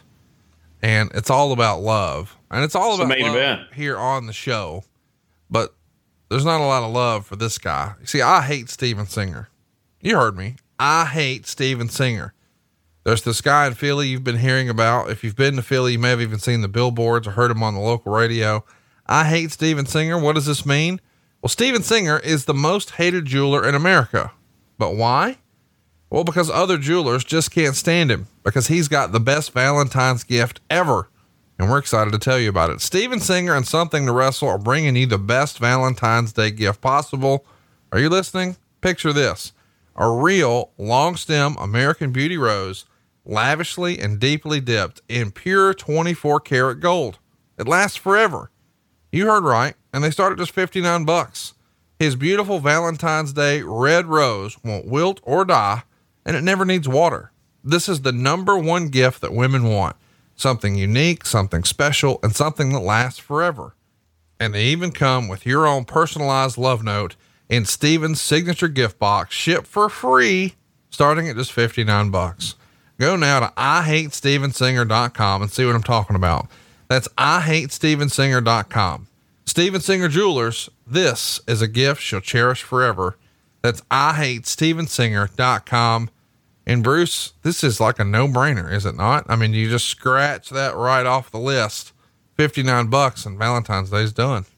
And you can let your loved one know just how much that I love you. Let's keep it moving here. Let's talk about the Brother Love segment. He's going to have Queen Sherry come out. And by the way, ton of heat here for you. Interesting promo from Sherry. Eventually she brings out a common woman, a peasant, if you will, Sapphire. You do the big build up, and then when you put the mic in front of Sapphire's face for her to talk, you immediately just yank it back, and you guys aren't giving her much chance to talk. Meltzer would write, what transpired was something that a blind man can see, but at least there was a whole lot more entertaining than the stupid pose down they did with the Warrior and Rude last year. Brother Love wouldn't let Sapphire talk, and they continued to insult her until she slapped Sherry. Now, the slap is based on Sherry mocking. I think you first said, oh, there's a whole lot of Dusty to go around because he's so big around. And then she starts saying, oh, and you're fat too. Meltzer would say a lot of people missed the slap, myself included, since the cameramen were already set up for the Savage run in, and most of the crowd was looking away from the ring and missed the slap. Of course, Savage did come in. Dusty followed. Savage jumped out of the ring on Dusty. Sapphire would jump on Randy's back, and eventually Savage and Sherry leave after getting the better of things. Brother Love stayed, so Dusty held him. Sapphire slapped him, and then Dusty threw him out of the ring. And I thought this was excellent. He gave you a compliment. And he actually took a better bump going out than most of the wrestlers in the Rumble did. The stuff was predictable, low class, and not the least bit creative, but the crowd stayed with the act all the way. So that's like the most backhanded compliment Meltzer could possibly give, but I enjoyed the segment probably because I just knew you were in it. And I was such a fan of Dusty and Savage in this era. What'd you think watching it back? This had to be like a pretty cool thing to see. Normally I hate watching myself, and normally I'll get to my segments and I'll fast forward, and I sat there and watched it and actually had a few people stop in my office and watch it as well with me while it was on. So yeah, I enjoyed it. I mean, that's sounds weird when you're talking about yourself, but I remember Sherry and I would just play off of each other so easily. She was so much fun to work with, and I just had a big smile on my face thinking of her. And then Juanita, Miss Sapphire was such a pro coming out, and I remember she used to be like, Mr. Bruce, what do you want? What do you want out of me? How do you want me to do it? And she was so concerned. What I remember watching it is Sapphire doesn't say a word until the right time. And we worked as much, and I'm trying to think of how much I worked with Sherry, just back and forth. But I worked with Sapphire just as much on her facials, and she pulled them off incredibly. And just it was going back in time and reliving how much fun that character was, and being with a couple of pros out there. And just I miss Sapphire, I miss Sherry a lot. How was the bump? Did you practice the bump? It's there to practice. Just take a bump. Well, I mean, you take a bump. I'm with you on that, but I mean, you wouldn't advise anybody else their first day in a wrestling ring just go diving head first between the two ropes. I mean, you caught yourself. And no, but that wasn't my first time in the ring. I'd taken bumps and shit. So yeah, no, that wasn't. I knew what the hell I was doing there, and plus being in the ring with Dusty. That's like being a little kid and being in the ring with the American Dream, Dusty Rhodes. That shit just, come on. Who wouldn't want to do that? How fired up was the crowd for this, by the way? I mean, I know that on the surface, it feels a little weird that Savage, after being the world champ and figured in such a big way for such a hot main event at WrestleMania 5, now we can it's revealed what he's doing at WrestleMania 6 here, essentially. And just based on the way Dusty had been positioned so far on this run, it doesn't feel big time, but in hindsight, man, two of the most iconic players ever. How could it be anything other than great? Yeah, it was. And that intensity the Savage brought to it was, for me, it's interesting because Randy and I, and Sherry, but Randy and I really relished the time that we got to spend with Dusty and the time that we got to be in the ring with Dusty and work with him. That whole program was so much fun. All of us traveling together, and it was just one of the best times of my life. But to WWF purists, we were the stars. I'd get that hammered in. I was like, no, Randy, you're the star. Brother Love, you're the star. And, Dusty's got to overcome that. And I'd be like, he's Dusty fucking Rhodes. Right. But at the same time, there was a huge segment of the audience that thought otherwise. And that was always interesting to me and very humbling as well. But fuck, come on. We're working with Dusty any day, twice on Sunday. Same thing with Savage. If you're a big fan of this show, you got to go back and watch this segment. This has got to be one of your more memorable moments as Brother Love, is it not? Probably top 5? Yes. Yeah, without a doubt. I would, other than, working with Hogan and doing stuff with Hulk Hogan and I would say it would be Hogan, Piper, and Savage and Dusty. Great stuff. Go out of your way to check it out. Next up, we've got a promo from Hacksaw Jim Duggan that's just got to be heard to believe. So me and you are going to lay out, and I'm going to play it for the audience here. Here we go. Anticipating the next big battle to take place here, the Big Boss Man taking on Hacksaw Jim Duggan. We're going to try and get a few words with Hacksaw before he gets out to the ring. Now, the Big Boss Man is truly one superstar who lives by his own law. You have to approach this mismatch a little bit differently than... I don't have to approach anything any differently. Hacksaw Jim Duggan does his things his own way. And Boss Man, remember, this is the land of the free and the home of the brave. And it was just a matter of time before you crossed Hacksaw Jim Duggan's path. A man will face you eye to eye and stand toe to toe with you and give you 110%. Well, the big boss man has stated you are going to be serving hard time before this I match don't is care what the big boss man says. I don't care what the big boss man thinks, because he's not talking to some young punk down at the convenience store. He's talking to Hacksaw Jim Duggan, and I'm coming after you, tough guy. Oh! On the way to the ring is Hacksaw Jim Duggan. It looks as though he'll be giving the big boss man a hard time. When did you guys do these interviews? Is this done live during the show? This feels like something you would have done earlier in the day, or perhaps even the night before. No, they're pre-taped during the day.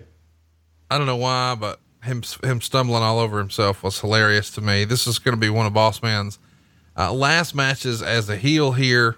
They're going to go 10 minutes and 24 seconds. Duggan gets the win by DQ. Meltzer gave it -2.25 stars. He says, I thought cruel and unusual punishment was banned by the Supreme Court.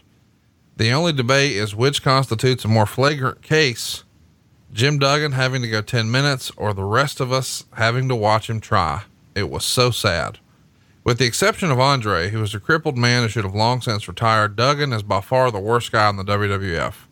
Boss Man has really dropped the weight for his new babyface role. He looked to me to be 270 to 280, which is considerably lighter than Duggan.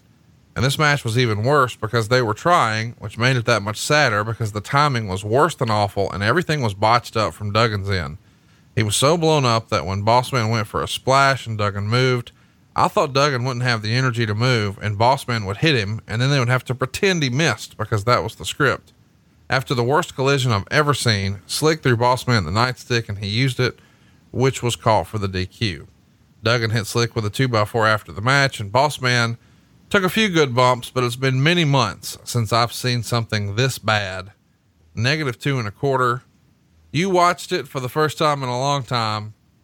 Not Duggan's best match. What'd you think?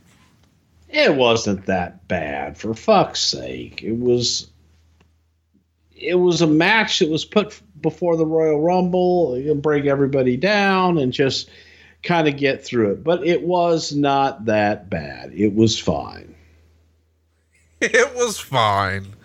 Oh, what a ringing endorsement to buy this on pay-per-view. So far, I really want to encourage you to watch the opening of this show just so you get the old school.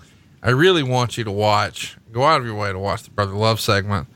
But now, up next is maybe my favorite thing on the show. I know this sounds silly, but the rapid fire promos of the guys, one after another. You know, they used to do this all the time at the end of ECW TV, and fans started to call it, the Pulp Fiction montage, because they would play that old song and then you would just go from one character to another. And they would do these backstage promos where the guys were trying to sell their matches, their storylines, or their angles, or their character, whatever.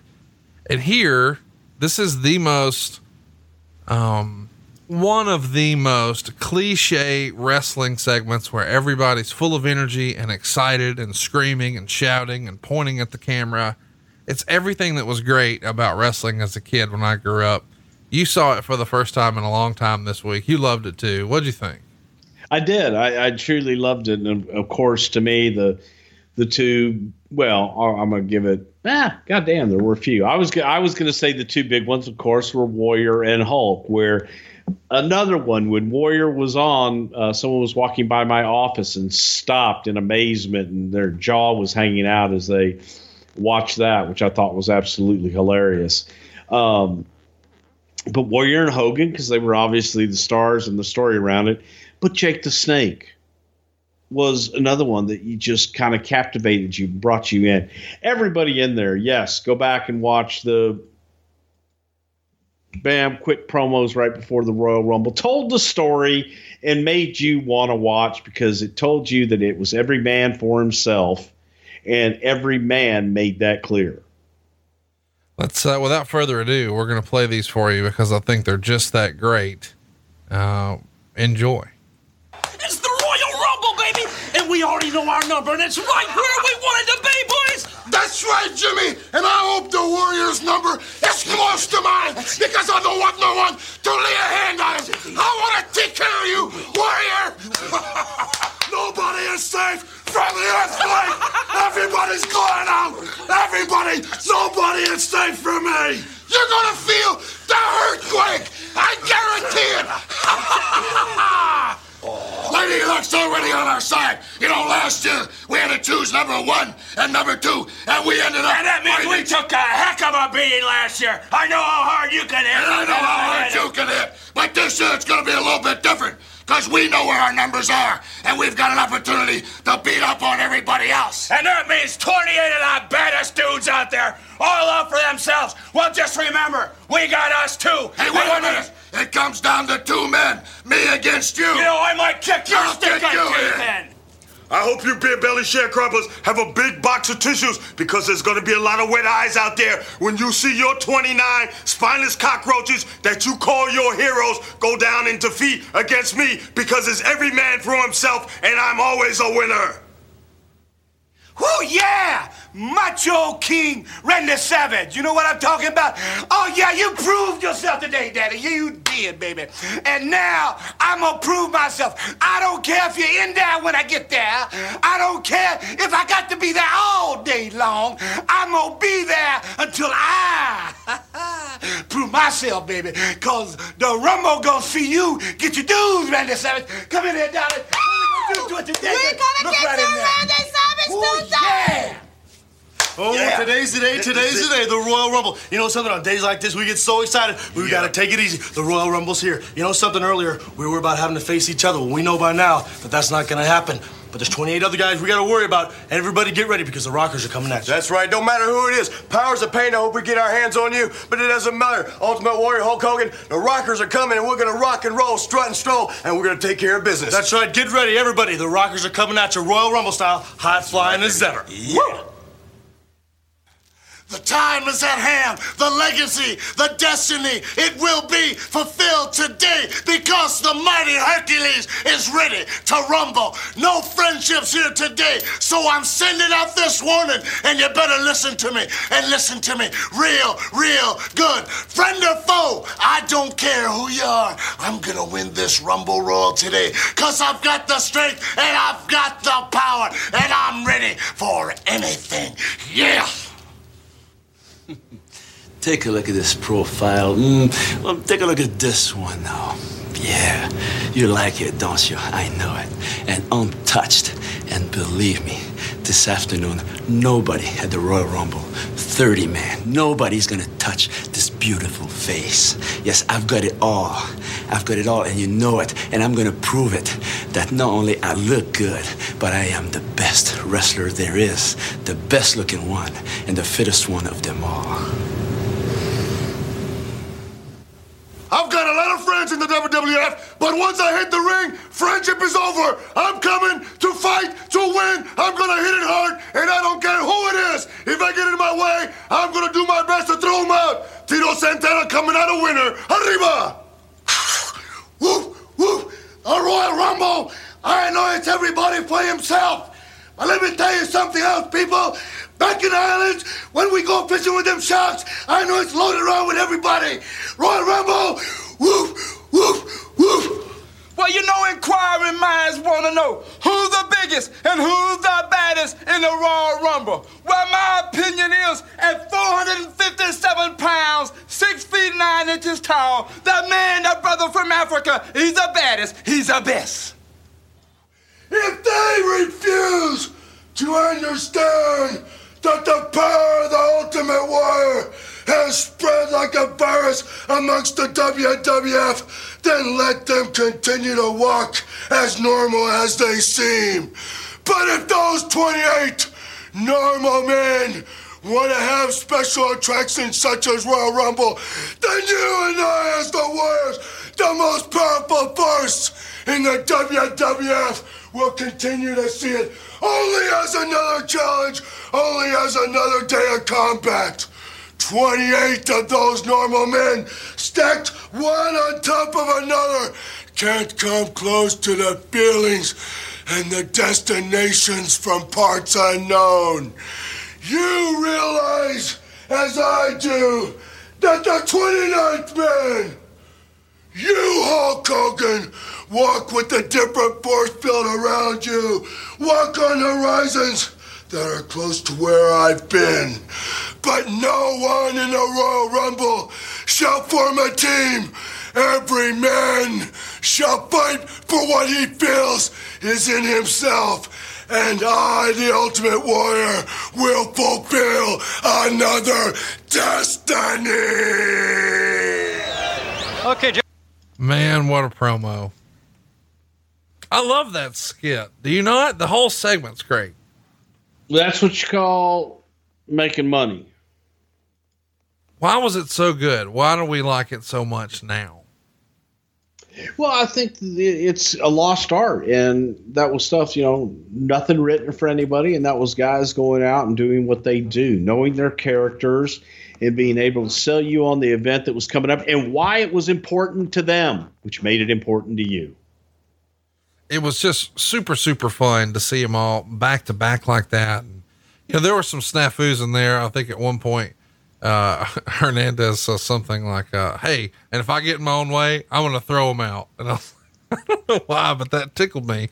But we're not done, by the way. There's some more superstars who had some things to say after we hear from, Jesse Ventura and Tony Schiavone, who's actually calling a pay-per-view, a very rare WWF sighting for Tony Schiavone on pay-per-view. We get the Macho King. Here we go. Yeah, the Royal Rumble, yeah, and the Macho King Randy Savage styling, yeah. And I realize that the American Dream Dusty Rhodes would like to get even, but it can't be possible because I'm concentrating on all the superstars in the World Wrestling Federation, which I am #1. And what a great place to prove that. In the Royal Rumble, royalty, the Macho King Randy Savage is the one person that nobody should bet against because you'll all go broke. Yeah, I am the winner of the Royal Rumble. And I told everybody before it happened to watch the Macho King. Watch me, Hulk Hogan. Watch me, Andre the Giant, Roddy Piper, Jake the Snake, and all of ya. The World Wrestling Federation has one man that is royalty, and that is the Macho King Randy Savage. Ooh, yeah! Mr. Forgy, very selective in picking number for my powers of pain because you don't know what Mr. Fuji is thinking. Because when I reach my powers of pain in Royal Rumble, anything goes. It never ceases to amaze me what the human mind can come up with. I mean, you think of the whole concept. The Royal Rumble this afternoon, you're going to take 30 men, and every 2 minutes, you're going to send somebody to that ring, a fresh man. So you're thinking to yourself, well, what number might be the best? Well, the last number would be the best. But that doesn't really mean anything, because there's still going to be a lot of hungry men out there. And hopefully I'll be one of those hungry men. The man that wins this match is not going to be the man that is the best wrestler, the best athlete. It's going to be the man that will do anything. The man that will take that extra step. Do just a little bit more than anybody else. Maybe sacrifice a little bit more than anybody else. Now me, that sounds just a lot like me. Hey, man, Royal Rumble, baby. You got one man hitting that ring every 2 minutes. It's really a nasty affair. Bodies are going everywhere. Up there, down this way, everywhere. Through your legs, everywhere. Take it easy, Jackie. Don't get worked up. Mellow out. In this Royal Rumble, one-on-one, survival of the fittest. But the pink and black attack is back, and we're ready to go the distance in the Royal Rumble this year. Yeah, baby. Yeah. Honky, this is it, baby. The chance we've been waiting on. A chance for you to play all of your hits, baby. You better believe it. The Honky Tonk Man's gonna play all his hits. In fact, the Honky Tonk Man's gonna play 29 of them. I hope I'm the first one to go out there because what the Honky Tonk Man's gonna do is every 2 minutes I'm gonna play a new tune. In fact, I'm gonna lay down some mean tunes. You know what I'm saying? The Honky Tonk Man is gonna be the winner today of the Royal Rumble. The Honky Tonk Man will stand alone and serenade hundreds of thousands of people. Just like I told each and every one of you Hulkamaniacs out there, I told you I'd be ready for the Rumble today, man. You know, I got here a little bit early. I seen a lot of the opponents walking up and down the hallways, and they all seem confident. They all seem prepared. But the one thing they don't realize is you gotta expect the unexpected. You gotta realize with Hulkamania running wild, with Hulkamania at its peak right now, the strongest it's ever been, no matter what type of shape, no matter how prepared you are for the Royal Rumble, the one thing you can't compensate is the power of the Pythons with all my Hulkamaniacs behind me. Each and every man for himself. No friends, no enemies. The single goal in the Royal Rumble is to prove what is the strongest force in the WWF. I don't care if it's Dino Bravo, the so-called strongest man in the world. I don't care if it's Hercules. I don't care if it's the Ultimate Warrior. I don't care if it's Mr. Perfect. One by one, I'm gonna dig deep down inside, pull that reserve energy out from the training, the prayers, and the vitamins. And once I beat all other 29 opponents, I'm gonna show the whole WWF, the whole world, that nobody is more powerful than Hulkamania when it's at its peak. And what you gonna do, WWF, when Hulkamania rumbles all over you? I'm fucking 8 years old again.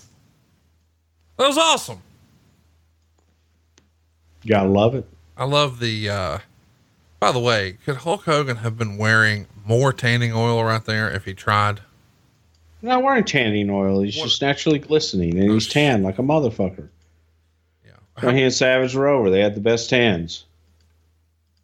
Talk to me about the way you guys put together this match. You know, we've talked a little bit about how Royal Rumble matches are put together. We know that Andre the Giant's going to be here. I mean, literally everybody's in here. I mean, even Roberts and Piper have a little bit of a confrontation up front. I mean, all the big stars, though, just a who's who in this one. But we know there's one spot in particular we're trying to build to. Talk to me about what you remember, the way these were structured, who was the agent, how the guys knew what to do here and where and everywhere. The talent lineup is DiBiase, Coco, Marty Jannetty, Jake Roberts, Randy Savage, Roddy Piper, the Warlord, Bret Hart, Bad News Brown, Dusty Rhodes, Andre the Giant, Red Rooster, Axe, Haku, Smash, Akeem, Jimmy Snuka, Dino Bravo, Canadian Earthquake, Jim Neidhart, Ultimate Warrior, Rick Martel, Tito Santana, Honky Tonk Man, Hulk Hogan, Shawn Michaels, the Barbarian, Rick Rude, Hercules, and the top heel, Mr. Perfect. He drew number 30. He comes in last. Chat me up. How is this put together? You know, the idea is you're supposed to have a new entrant every 2 minutes. Of course, that's not always the case. And we sort of get a nickname to Titan Time. DiBiase sets a new longevity record here. He goes 44 minutes, 47 seconds. Quite the performance by him. He was mad at Virgil for drawing number 1, but I mean, he puts on quite the show for himself. What do you remember about this one?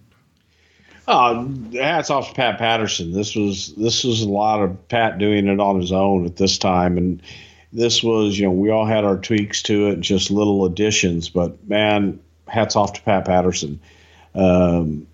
His brainchild, him putting it together and making sure all the stories were told. But as you go through it, the things that stick out, DiBiase lasting as long as he did was positively just a great job on Ted's part. But when Ted finally got eliminated, holy fuck, did the place erupt, because they followed it all the way through. The little things of, you know, when Randy Savage came in and Jake the Snake and Roddy Piper working together, and I think it was Savage and Perfect or whatever it was. No, it wasn't Savage and Perfect, but it was the build up all the way through of the little nuanced spots. And then it was all to build to finally, and it wasn't backing up, bumping into each other. It was a very simple spot where everybody is finally eliminated, and there's Hulk and Warrior. And all it was simple fucking tackles where nobody moves and a few shoves, and that's all you got. But it was enough that nobody sold anything. You know, the little shit that sticks out when Warrior hits the ring, and I think it was Barry Darsow, Demolition Smash, is pounding on his back, and Warrior's not selling a thing, doesn't even know he's there. Just little things like that you watch as you go on. Absolutely fucking superb Royal Rumble from start to finish, all the way through, ending up with Hulk and Perfect at the end. where you're thinking, and this was before the winner went on to WrestleMania. This was all about the Royal Rumble itself having that much prestige, that winning that was like winning a championship. And it was a place where you could set things up for the future, and this set up Hulk and Warrior just perfectly. But again, there were so many beautiful spots, and you and I were, like we said before, about doing a watch along. You need to watch this one without any interruption and just let it sink in. Bret Hart, holy shit, Bret Hart coming out to an unbelievable pop. And then when they grab Bret, you watch Bret, he doesn't let him grab his arms all the way behind his back. He holds it. Just the shit made sense, and it was good. And with, very few exceptions, I thought it was a damn near perfect Royal Rumble. Let me ask, because you said perfect Royal Rumble. Perfect's there at the end. He's the last one to be eliminated. He's never lost a match. Was Perfect Hogan ever considered for WrestleMania? And if not, was Perfect ever considered to win the Royal Rumble? I mean, I know that, Hogan must pose, pal. I get that. But the very first Royal Rumble was Jim Duggan. Was he considered here? No. And this was all about trying to get to Warrior and Hulk at Mania, but the promotion leading up to it was all about Hulk and Perfect. So you needed to transition that. And this was kind of, in some ways, the blow off for Hulk and Kurt. That's weird. That's the blow off. I mean, the first year it's Jim Duggan. The second year it's Big John Studd. The third year it's Hulk Hogan. It feels like it was quite a delta to get to that point, but still Hogan must pose. Very iconic moment in this show too. Where someone in the crowd has painted up a bed sheet that says Hulkamania will live forever. Hogan still has that bed sheet in his Hogan's Beach shop in Florida. It's still displayed there, but it's really iconic, especially in this building, because years later, the first mega pay-per-view for WCW is Flair Hogan, and it's in this same building. And the sort of the mezzanine level, the way the lighting is, it's unmistakable for Orlando. And it's just weird that Orlando's been such a big part of Hulkamania for so long, and you guys couldn't have scripted that fan with the bed sheet any better, could you? Sometimes the unscripted shit is the best. 3 stars. That's what makes it beautiful. 3 stars is what it gets. We should mention that Warrior has the most eliminations. He's got 6. Nobody else is even close to him in that regard. DiBiase has 3, and everybody else is at 2. So he's got 3 times what almost everybody else has. Warrior would throw out Santana at 47 minutes and 6 seconds. And then Shawn Michaels comes in. Hogan throws out Haku at 48:04. Warrior dumps Michaels at 48:07 and Martel at 48:09. Meltzer would say, yes, Michaels, probably the most exciting worker in the Fed, worked a total of 15 seconds or so. This left the big thing, Warrior versus Hogan. They traded no-sell shoulder blocks, did a nice double clothesline spot, and then just laid there for 30 seconds, and that was it. Of course, we know that eventually Warrior goes out at 52:35. He's tangled up with Barbarian and Rick Rude. Hogan goes to clothesline the 2 heels, but it's somehow Warrior who goes over. And at that point, he would say the crowd died down because they knew there would be no more Hogan Warrior. But still, a big reaction when Mr. Perfect takes the big head first bump and then goes over the top, and Hogan's your winner. Meltzer would say, as a live show, I'd say the thing was better than average. The crowd enthusiasm was as good as you could expect, given the longer than usual matches and short attention span of the fans. They were really into most of the stuff. Only Valentine, Garvin, and Duggan Bossman put them to sleep. Although the Rumble, because it went almost an hour, had almost no actual wrestling, and it did drag in spots. What they did with Hogan and Warrior was just about perfect.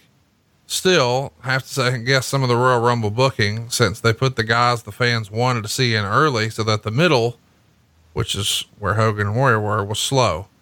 The finish wasn't nearly as anticlimactic as last year. Compared with the Rumble last year, I'd say there was less actual good wrestling this year. However, last year the crowd wasn't as up, so the Rumble dragged a lot more, and the finish was totally anticlimactic because no one cared about Studd. This year, keeping Hogan in until the end kept things from dying down, even when the winner was obvious. When it came time to poll the readers of the Observer, we got 48.8% thumbs up, 31.9% thumbs down, 18.8% thumbs in the middle. What say you? Thumbs up, thumbs down, thumbs in the middle? 2 thumbs up. It's really kind of hard to argue, I guess. It was, especially for me, because I just grew up loving this show in particular. Go out of your way to watch this one. The Rumble match is great fun. All those promos are great. The Brother Love segment right in the middle is great. And you know, the reactions to some of these performers that, you know, we sort of just dismiss in hindsight, man, were just phenomenal. It just shows you how over the machine was with the fans at that point. I mean, for Beefcake and Genius and Bushwhackers, just crazy reactions. Next week, though, we're getting to the show that you thought we were covering this week, the 1995 Royal Rumble. Before we get there, I can't recommend enough. Go check out WrestleMania 6 on our archives. It's available for you right now. And if you're not sure where to go, just check it out on YouTube.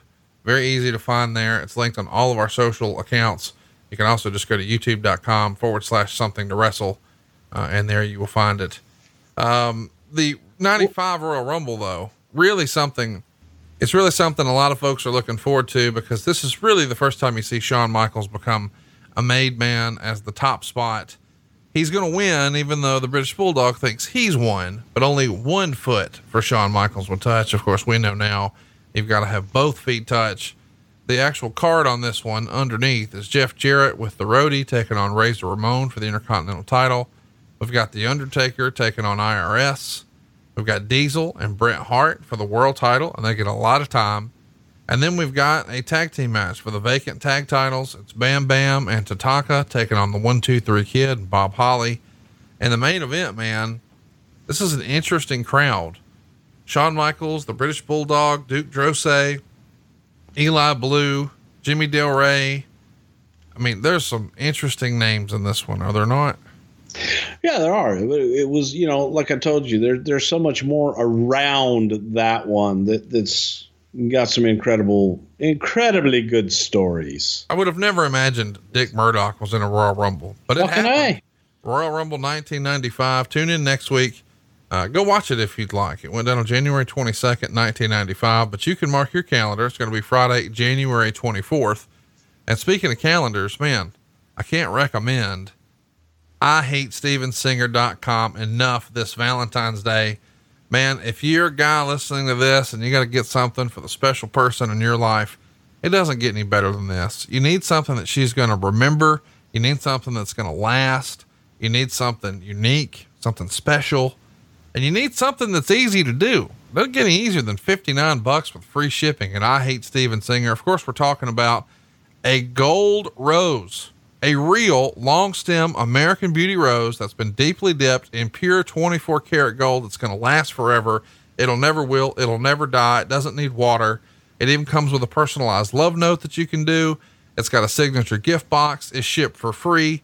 What are you doing? Make Valentine's Day easy. Go to IHateStevensinger.com and tune in next week where we talk about Royal Rumble 1995. And we should mention that a great friend of the show and somebody that you and I both respect as one of the all-time underrated in-ring performers is looking for a little bit of attention right now. Absolutely. Wild-eyed boy, Tracy Smothers. Tracy's having the battle of his life right now, and he needs your help. So help Tracy out in his fight with lymphoma cancer. There's an event taking place in Sevierville, Tennessee on Friday night, February the 7th. My brother Tom is going to be there. Tracy's going to be there. 100% of the proceeds of this show are going to Tracy to help him with his treatment for lymphoma. So it's a great event. You can get your tickets online over at KFW Wrestling Events on Facebook. Go over there, check them out. Again, 100% of the proceeds go to Tracy's cancer care, and Tracy is a good friend of mine, Conrad's. My brother Tom is a big part of this show, and if you can help him out, help him out. And last, certainly not least, there was a moment in this show. We're recording this on Wednesday, and Conrad had gone into a pretty detailed question, and I was blank because on my computer here in front of me, I got an alert, and we learned of the passing of Rocky Johnson. And Rocky Johnson, of course, the father of The Rock, Dwayne Johnson, without a doubt, one of the all-time greats in the business. And our condolences go out to The Rock, to his mother, to the entire Johnson family. And Rocky Johnson was a pioneer in this business and one of the greats that made it all happen. And little tiny fact here is, I tell the story about being 10 years old and selling posters in the Sam Houston Coliseum. Well, the poster I was selling was a Rocky Johnson poster. Not that means shit, but it's Rocky has a special place. Always great to me, great to my brother Tom, and condolences go out to Rocky Johnson's family, and rest in peace, Rock.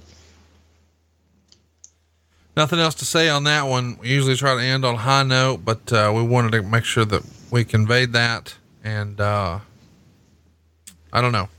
Hard to believe that we lost him. It's one of those guys you just felt like was going to be around forever. You just hear the other day that he just finished working on an autobiography, and man, life comes at you pretty fast. Tell the people who are important to you that you love in your life how important they are and how much you love them while you still have the chance. And we'll see you next week right here for another Something to Wrestle with Bruce Pritchard. John brings his skewed sense of humor. Jeff brings tips to cut strokes off your next round.